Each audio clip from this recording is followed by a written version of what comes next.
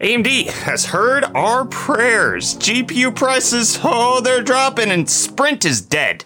Let's get into the hot news, everybody. I'm your Brett host. We're going to be going over the hottest tech news I can find on the internet while you enjoy your breakfast. And we're going to start off today talking about some new reports that are coming out that get me so excited, okay? Because in case you've been paying attention to AMD's releases, they've been coming out with new chips. They've got Ryzen 7000 series coming out, and the most recent chip that they launched was the Ryzen 7 5800X3D. Well, now there are new reports that AMD might not be done with the current 5000 series and might have some X3D variants of lower-end chips, and in fact, a few more overall. AM4 could potentially still live with a few X3D chips between now and when Ryzen 7000 comes out, or potentially even when Ryzen 7000 does come out and they just keep releasing the X3D variants because they're actually good price to performance. Potentially, I don't know.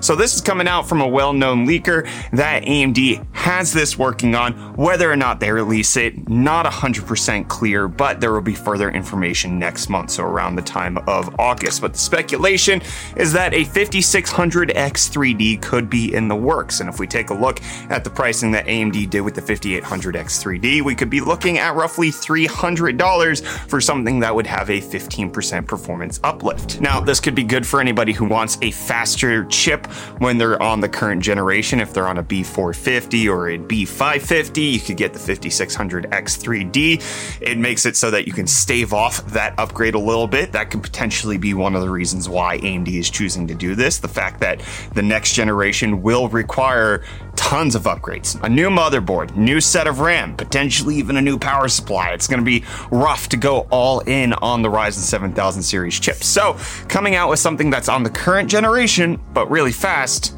might be a good send-off for the AM4 platform. But this could also have the other-handed effect of, let's say a 5600 X3D does come out for that $300 price point. Well, then a 7600X stands to reason that it's probably going to be like a little bit more, like $50 more, or it's going to cost the same amount, and then you have to choose. I would presume that AMD would make the new thing more expensive because that's just how physics works. But I don't know.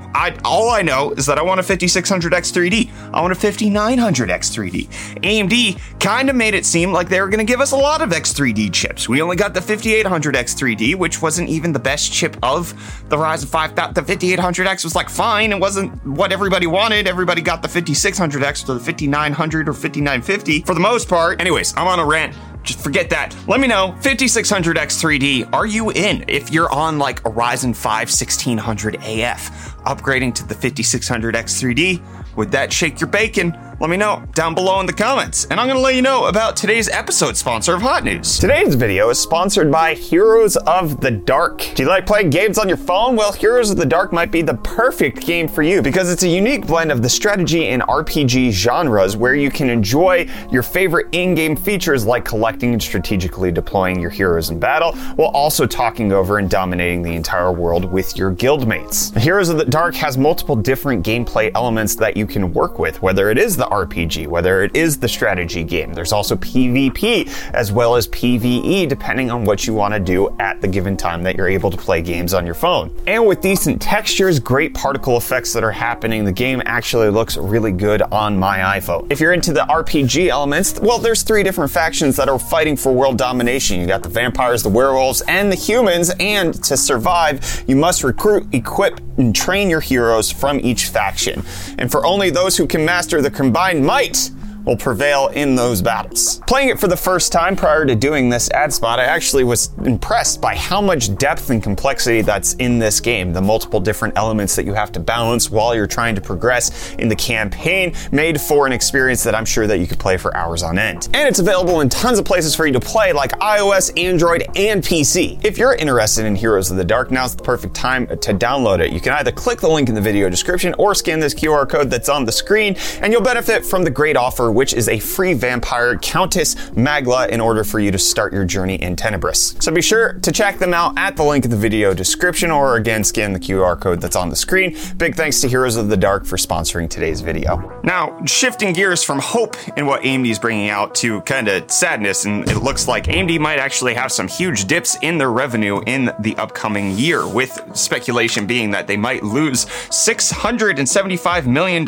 in sales over the next little bit because of, number one, the lack of GPU mining, so that they're going to have a GPU revenue decrease of 7% year on year, but then also things like AMD's PC CPUs, which will decrease 6% year over year thanks to the recession and economic uncertainty that's foiling about and making it so that people are less likely to purchase stuff. However, AMD's chips in things like the consoles are expected to be up quite considerably, making it so that AMD probably will be mostly fine. Again, this is not them taking a loss. This is not necessarily going to make it so that they're an unprofitable company. It's just going to come at the cost of revenue, which we've been kind of expecting, especially as crypto mining has been less viable. Less people have been looking towards it. The GPU prices come down. GPU manufacturers not likely to sell them as much. AMD could be in for a rough few quarters, as could everybody based on the news that I'm hearing. But let's not talk about that. But what doesn't look like it's rough is the ecosystem for RISC-V. Well,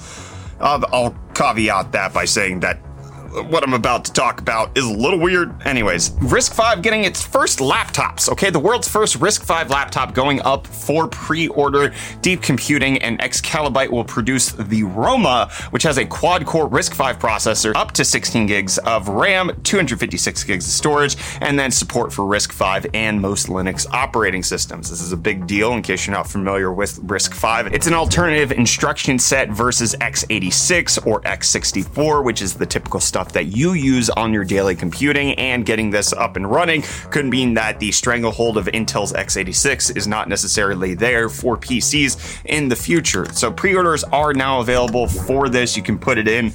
I don't know if you necessarily should. You could register for it, but the world's first RISC-V, the only issue that I take with this is that it's going to receive a unique NFT to mark the birth of the world's first RISC-V laptop.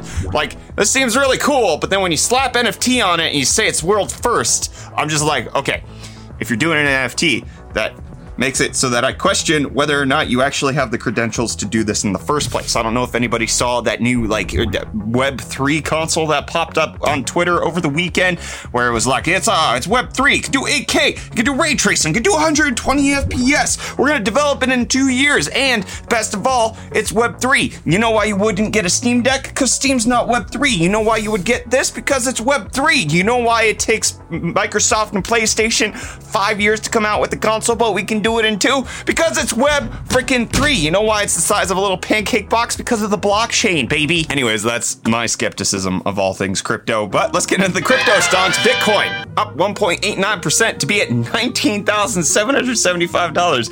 I think this is one of the very first times in modern hot news history that I've said it's up several percentage points, but still below 20 grand. Whew, rough market. Ethereum up 3.6% to be at 1121, and Dogecoin up 0.75% to be at 6.7 cents. But let's keep on the crypto train for a second, because there's this report that's coming out, seen it plastered everywhere. No bids on Chevy's first NFT, even though it came with a free Corvette Z06, which you would think a 2023 Z06, why would anybody pass up on this? You get this for free with the NFT? That sounds amazing. NFTs must surely be dead if nobody's buying it, if they get a free, freaking amazing sports car that I absolutely want and am not jealous of whatsoever. The NFT was a digital art of said car in a really nice style. I actually really like the artwork for this. I like the fact that it includes a Z06. And if you look at The Verge and other outlets out there who are reporting on this, they're like, oh, they struck out. There were no bids on the NFT. And then when people were like, oh, hey,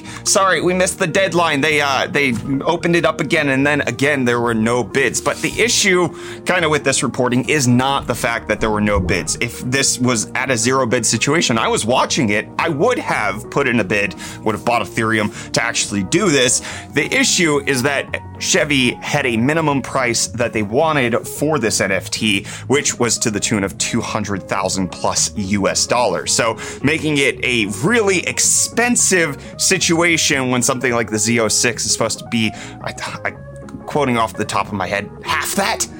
It's not going to be anywhere close. So they're banking on the actual artwork to be what's making it better. And the fact that you have an NFT, the fact that I had a free car was just probably for tax reasons for Chevy. So it's not quite that there were no bids, because I would have been on it if I could get a freaking free Z06. But the issue, again, was a minimum bid that Chevy wanted, which is why there were no bids. It's not that there was no interest. I would have taken this up in a heartbeat. But a story in the NFT world or crypto world that's a little sadder than that is Meta is shutting down their Novi cryptocurrency wallet. Just Meta came out, they were like, oh, we have the world's best Libra cryptocurrency. We got Visa and MasterCard and all of these other people on.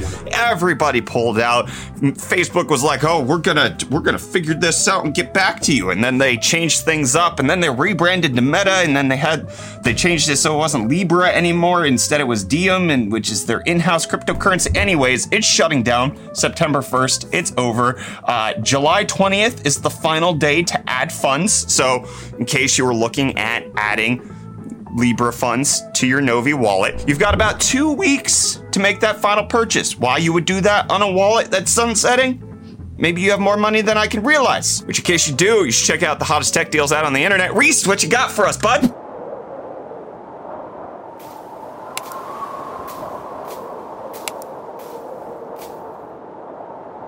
Very cool, Reese. Thank you so much. You know what else is cool? Halo's finally getting its co-op on July 11th. Took long enough. What took long enough for Ubisoft is supporting video games. They're shutting down the servers for 15 games this coming September 1st, making it so that you are not going to be able to play the multiplayer version of several of these games, saying that closing the online services for some older games allows us to focus our resources on delivering great experiences for players who are playing newer and more popular titles. The only issue with this, I have no problem with, sunsetting of multiplayer servers. I would prefer it if they made it so that there could be community P2P servers, so that necessarily Ubisoft wouldn't be the one hosting it. But the bigger issue is that there's games like Assassin's Creed 3. Additionally, the installation and access to DLC will be unavailable. Assassin's Creed Brotherhood, DLC unavailable. Liberation HD, DLC unavailable. Driver San Francisco, DLC unavailable. Far Cry 3, DLC unavailable. You can shut down your servers. I understand not wanting to have that cost, but you're removing downloadable content that users, your customers, paid for, and you're not having a way to offline that for the people who paid for it. This is not just online versions of DLC. This is just DLC will be unavailable for your video game. I think that's absolutely utter rubbish. Ubisoft needs to make a way where you can actually offline the DLC that comes with the games, especially if you paid for it. It's absolutely absurd that you could pay for something and it's a single player game, and then they don't allow you to actually have access to that after they shut down their servers. Ridiculous. I don't care about any of those games because I don't play them, but still not good for the industry. But Google Stadia, great for the industry. They're expanding, did you know? Mexico being added to the list of countries that Google Stadia is now officially supported for the first time since 2020. Google Stadia has added a new country, 23 countries. That's like a little bit of them. Good job, Google. Which you can now play Stadia on your Samsung stuff, whether it's a TV, whether it's a monitor, hopefully support for the Samsung Smart Fridge coming soon. But Samsung's Gaming TV Hub is now out with support for Xbox Cloud Gaming, Stadia, GeForce Now, and Amazon's Luna is going to be coming soon. So essentially, the Gaming Hub will allow you to play cloud gaming on the devices without necessarily needing an external device like a cloud streaming stick or Chromecast or anything like that. It's built into the displays themselves. Neato. I like it. And what I don't like, for personal reasons that were only wrapped up in stuff that happened on Friday, but Sprint's network is now officially retired. This is part of the T-Mobile acquisition with the two U.S. carriers. T-Mobile acquiring Sprint, shutting down their LTE service on July 1st, as well as shutting down their 3G service on July 1st, which Kyler and I came up with a video idea where we were going to use 3G for something. I'm not going to tell you about it because it still maybe might happen, but the last 3G carrier we could have possibly used shut down the day we had the idea. And I was just like, oh, golly, this is poop. Okay, so if you know of any way that I could get a 3G carrier in the United States, please let me know, because I have a video idea for UFD Tech, if possible. And NASA has an idea of when they're going to try to start with the Artemis 1 moon missions, and it's going to be late August, early September, okay? August 23rd to September 6th is the launch window for Artemis 1, especially after the successful wet dress rehearsal that took place back in June, and they said that they'd be foolish not to target that time frame right now. They made incredible progress last week. You love to see NASA doing good work.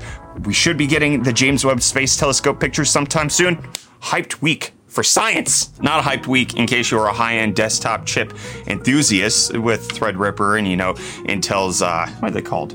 HEDT chips? I forget what they were called. Doesn't matter. Anyways, because it's unattainable at this point. Threadripper pricing coming out $6,500 for the 5995 WX. The cheapest one's coming in at $23.99. I remember when Threadripper was like a really good, affordable way to get a little bit extra PCI Express lanes. You could get high-end cores. We had editing systems at UFD Tech where we're using that, and now we're stuck using things like Intel's i9 or Ryzen 9 chips rather than going onto the high-end desktop platforms, which I guess that makes sense. It's going more workstation than it's going enthusiast, which for me. But how do you do the inverse of a?